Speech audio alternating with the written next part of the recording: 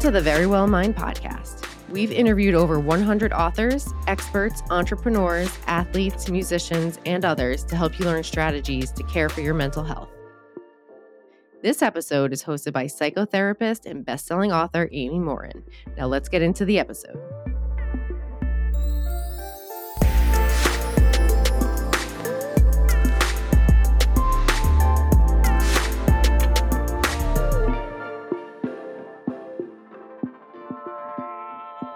You're listening to the Friday Fix. Today I'm talking about how to stay mentally strong when you're experiencing uncomfortable emotions. I received a question from someone on Instagram asking me how to know if you're being mentally strong when you're dealing with feelings like sadness or anger. Sometimes people think that their level of mental strength is directly proportional to how much they feel an emotion. But that's not true.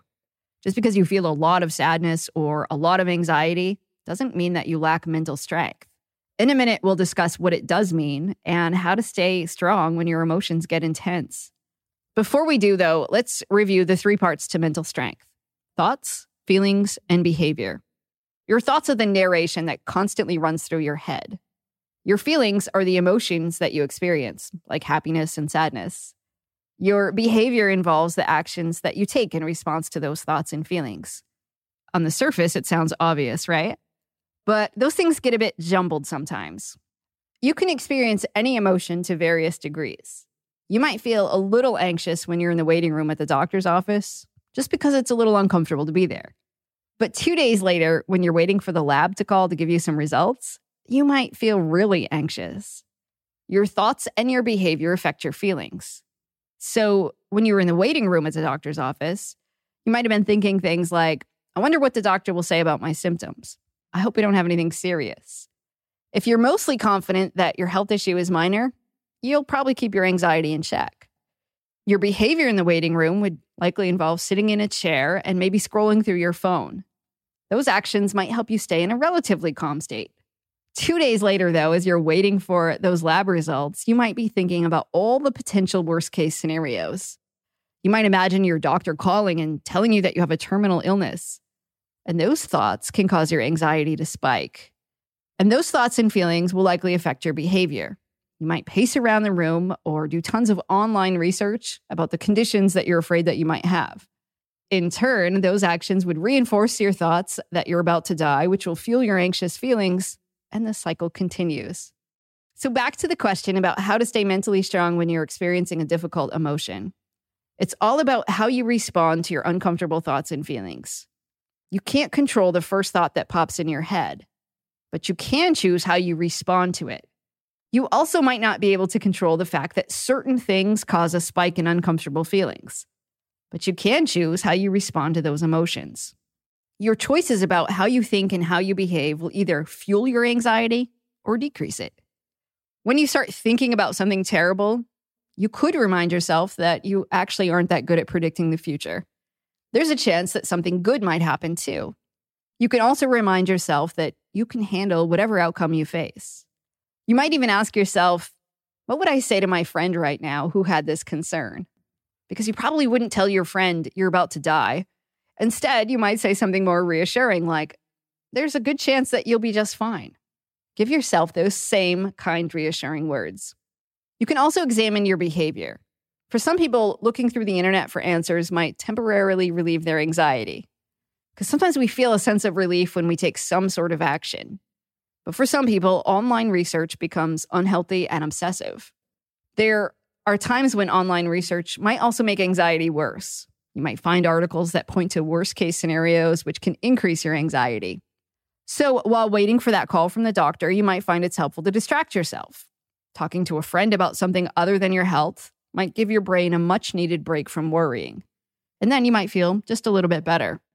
If you want to change how you feel, change what you think and how you behave. That can shift your emotional state. That's not to say you should always cheer yourself up or you should always feel happy. Uncomfortable emotions can be healthy, and sometimes they're really good for us.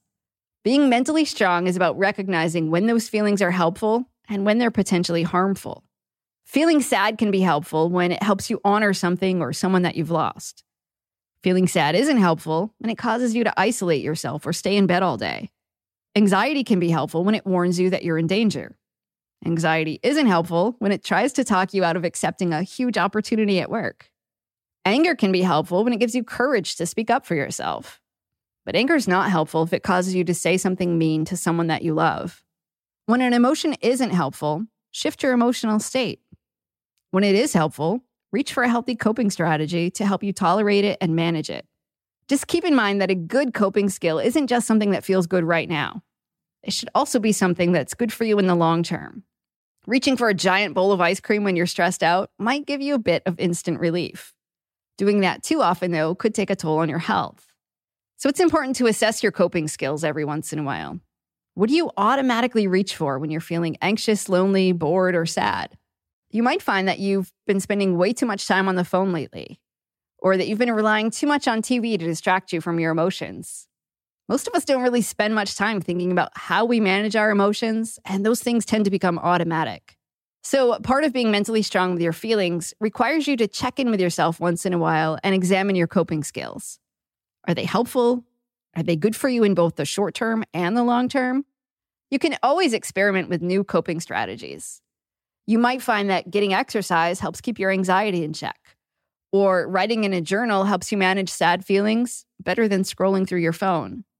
So here's a plan for how you can stay mentally strong when you're dealing with an uncomfortable emotion. Number 1, name your feeling.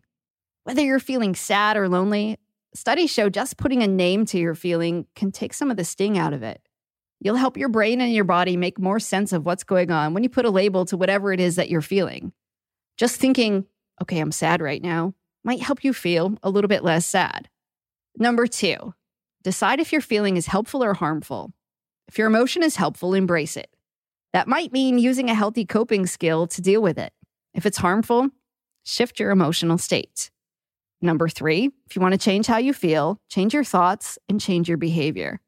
Let's say you're feeling really sad and you're thinking, I just want to stay in bed today. If you stay in bed, though, you'll get sadder. So you could respond to your sad feelings by changing the way you think. Remind yourself that staying in bed is likely to make you feel worse. And you also might think about what you could do when you get out of bed. Then change your behavior. Push yourself to get up and go do something. Taking action might help you feel less sad. And always remember, if you change your behavior first, the feelings often follow. So those are 3 things that you can do to stay mentally strong when you're experiencing an uncomfortable emotion. Name your feelings. Decide if your feelings are helpful or harmful. If your emotions are helpful, embrace them. If they're harmful, change your thoughts and your behavior to shift your emotional state. If you're struggling to deal with uncomfortable emotions, though, reach out to a therapist if you can. Therapists can help you find new ways to cope with uncomfortable feelings, and they can assist you in staying mentally strong when you're going through tough times.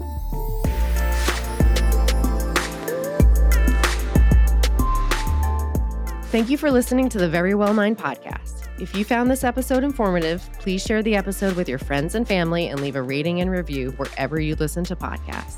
To learn more about the Verywell Mind Podcast, you can head to verywellmind.com/podcast.